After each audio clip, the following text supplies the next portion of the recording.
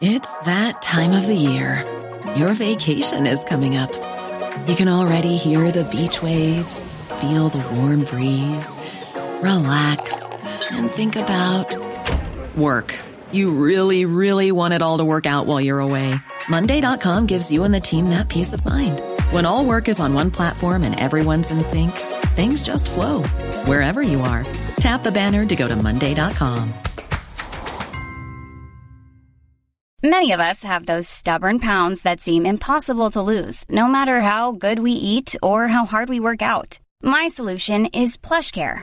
PlushCare is a leading telehealth provider with doctors who are there for you day and night to partner with you in your weight loss journey. They can prescribe FDA-approved weight loss medications like Wegovy and Zepbound for those who qualify. Plus, they accept most insurance plans. To get started, visit plushcare.com/weightloss. That's plushcare.com/weightloss. The Michael Reid Show podcast. Tune in weekdays from 9 on LMFM. To contact us, email now, michael@lmfm.ie. Now back to Brexit, or more accurately, the dishonourable British tactics. The European Commission has said that the internal market bill that they intend bringing forward would constitute an extremely serious violation of the withdrawal agreement, of the Brexit negotiations and of international law. They say that the British actions have seriously damaged trust between the EU and the UK, and the EU says it does not accept that the aim of this draft bill is to protect the Good Friday Agreement. It seems as though the EU is not alone in that view. It's a view that former Prime Ministers Theresa May, John Major and Gordon Brown also hold. This is a huge act of self-harm. We knew there was a debate over fishing and over state aids, but then to explode the argument into breaking an international treaty is being condemned by so many people. Look, if I had done that when I was Prime Minister, the Conservatives would have accused me of breaching the rule of law. They would have thrown everything at us and said that you cannot ignore an international treaty that you signed only a few weeks ago and you negotiated. That's Gordon Brown speaking to the BBC today. Mary Lou MacDonald, Sinn Féin President, is on the line with us, and a very good morning to you, Mary Lou MacDonald, and thanks for joining us. How concerned are you? Good morning, Michael. I am very concerned. I'm angered as well, because this now situation creates a whole level of anxiety and doubt at a time where Brexit is looming, and that's bad news for us anyway, but also at the height of a global pandemic. I think it is not alone an act of self-harm, as Gordon Brown has accurately described it. It's an act of absolute belligerence in respect of Ireland, and it is being done with their eyes wide open. It's an astonishing and an unacceptable turn of events. And it raises questions, of course, in the first instance, around the withdrawal agreement and the protocol. But it raises wider questions as well. It raises questions around the level of good faith or otherwise from the British system and from the Johnson government in respect of the Good Friday Agreement. So what does that mean in terms of where we go from here? Do we stop negotiating with the British? Well, the negotiations, as you know, are conducted on behalf of the European Union through Michel Barnier and his team. They're negotiating what should be the future trade relationship. The matter of the withdrawal agreement and the protocol were settled matters. I mean, they're signed, sealed and delivered and have force and effect in international law. I think the meeting yesterday that my colleague Michelle O'Neill was at has set out very clearly what needs to happen next. The European Commission has set out that Britain is in fact about to breach international law with its eyes wide open, and they have given them a 3-week time frame to step back from that position, and that's what needs to happen. If they don't, the talks collapse. If the talks collapse, we're looking at a border. Well, I think what we need to do in the here and now today and over the coming days is that we need to have very, very clear political action and messages coming in particular from the government here in Dublin. But also we need to be sure that our international allies, I mean, obviously across Europe, but across the Atlantic as well, are very, very clear to Boris Johnson and his government that there are consequences for their actions. I think Nancy Pelosi has set out again her very strong assertion that there simply won't be a trade agreement between Britain and the US if there's harm done to Ireland and if there's any hardening of the border. I think the facts of that matter need to be spelled out. And then, of course, we need to prepare ourselves. We need to just be ready in the event that that the British don't move, in the event that they stick to this legislation, in the event that they're intent on breaching international law. There will be consequences in law for them, but of course there will be consequences for Ireland. The consequences may be irrelevant, though, for the British. They may be brought to the European Court of Justice, fines may be issued as a sanction, but they will be in a position where they can ignore them. Well, they could, Michael, but I would also say to you not to ignore the very significant reputational damage that will accrue to Britain. I think it's already destroyed. Well, it is, but I mean, it's one thing. They've waded half the ways across, but if they continue in that vein, I mean, anybody watching them would ask themselves, well, what kind of an apparatus deals with their erstwhile European colleagues in such a shoddy manner, and furthermore, and more to the point from our perspective, what kind of an administration belligerently undermines a process of peace that has been painstakingly built over decades now, over a generation. So you don't do that, Michael, in the real world. No, what kind of an administration says it doesn't understand a treaty that it agreed?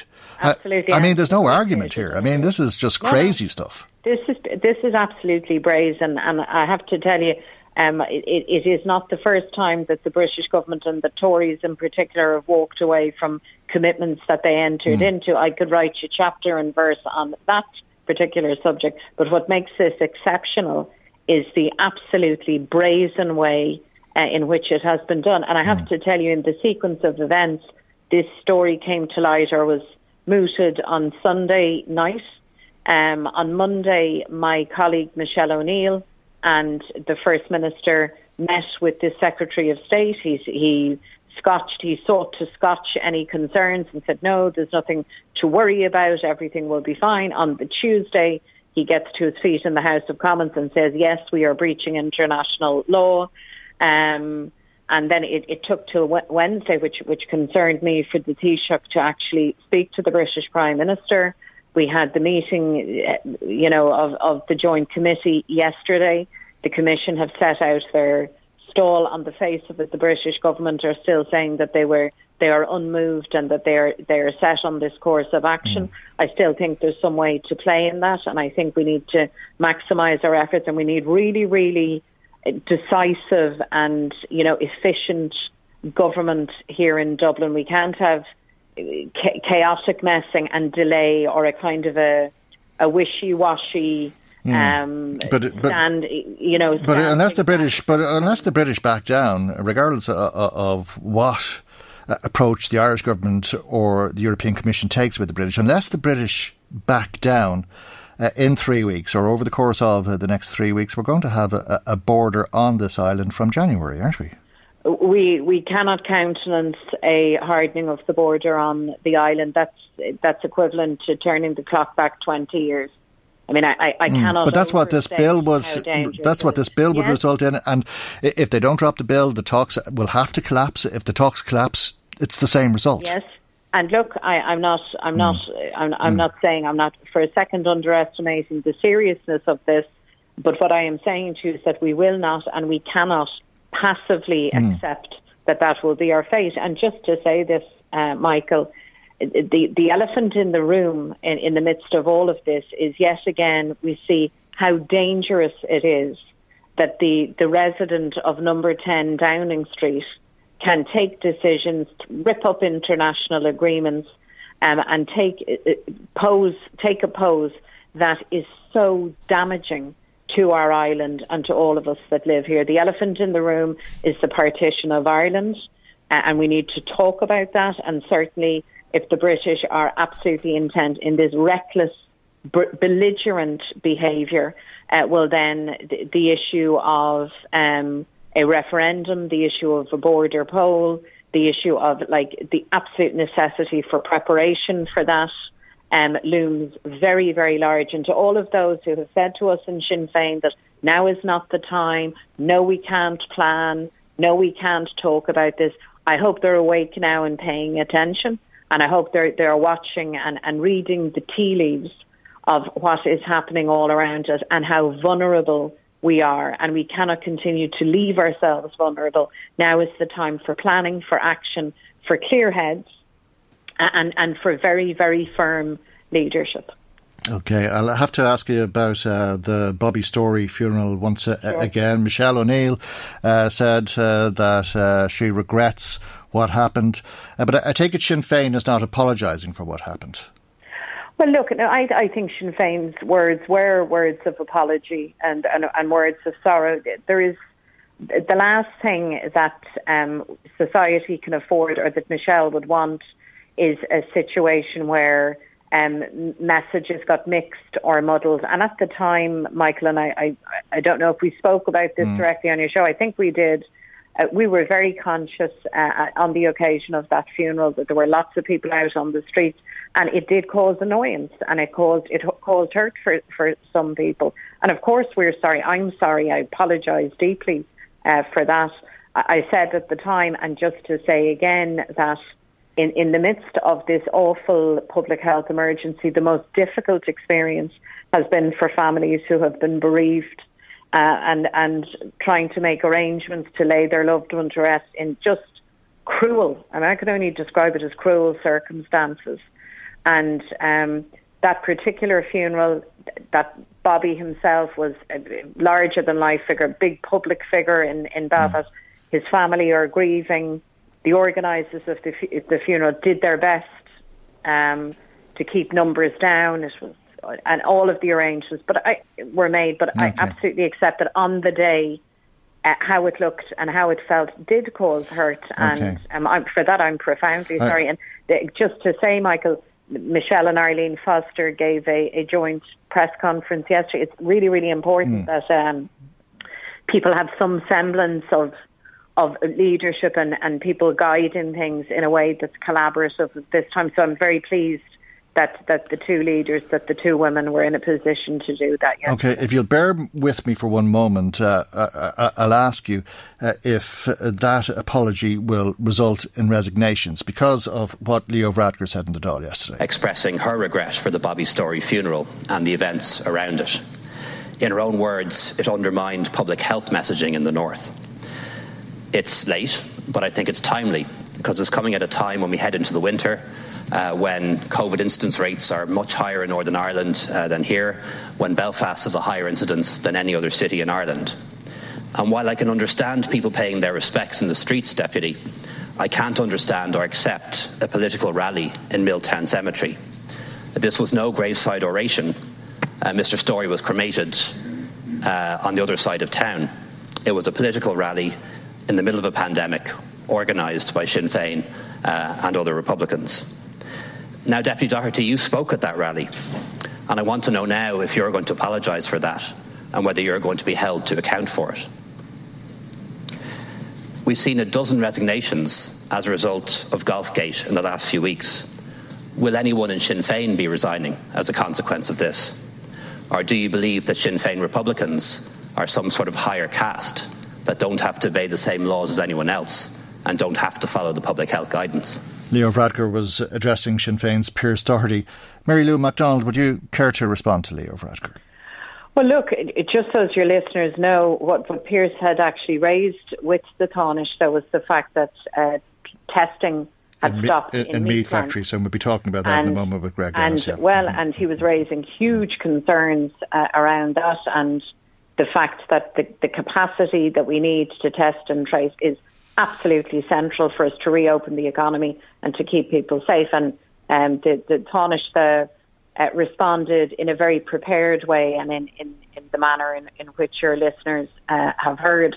I think it was a very stark example of, point scoring and political whataboutery. Okay, but he likened the Bobby Storey funeral to Golfgate. And let me say this. And I say this with all due respect to everybody concerned. There is no equivalent between a knees up, a golf do, or any other do in a hotel and a funeral. The funeral of anyone, the funeral of Bobby Storey or anybody. There is no comparison between the two events. And I think if the Taoiseach doesn't understand that, well, I find that very, very strange. And just finally, to conclude, to address the Taoiseach's question, will there be Sinn Féin resignations? No, there won't. Michelle O'Neill has a really important job to do. She has led from the front, and I have to say, in fairness to the executive, in difficult circumstances, and it's a 5-party, mandatory coalition. It's the parish. I think it's a tough one all around. But I think they have done very well in difficult circumstances. And now, at this time, we're coming into the autumn and into the winter, and we need steady hands at the tiller. So absolutely not. Michelle O'Neill will continue to lead from the front. That's the right thing to do. Okay, we'll leave it there, and thank you indeed for joining us as always. Thank you very much, Mary Lou McDonald, Sinn Féin President. Hey, it's Danny Pellegrino from Everything Iconic. Ready to upgrade your style game without blowing your budget? Check out Quince. They've got all the good stuff, shirts and polos, activewear, and fine leather goods, all at 50 to 80% less than other high-end brands. And the best part?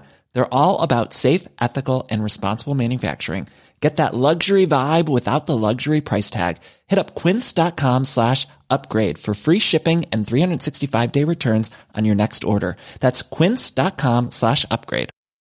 Hi, I'm Daniel, founder of Pretty Litter. Did you know cats tend to hide symptoms of sickness and pain? I learned this the hard way after losing my cat, Gingy. So I created Pretty Litter, a health monitoring litter that helps detect early signs of illness by changing colors, saving you money and potentially your cat's life. Pretty Litter is veterinarian developed, and it's the easiest way to keep tabs on your fur baby's health right at home. Go to prettylitter.com and use code ACAST for 20% off your first order and a free cat toy. Terms and conditions apply. See site for details.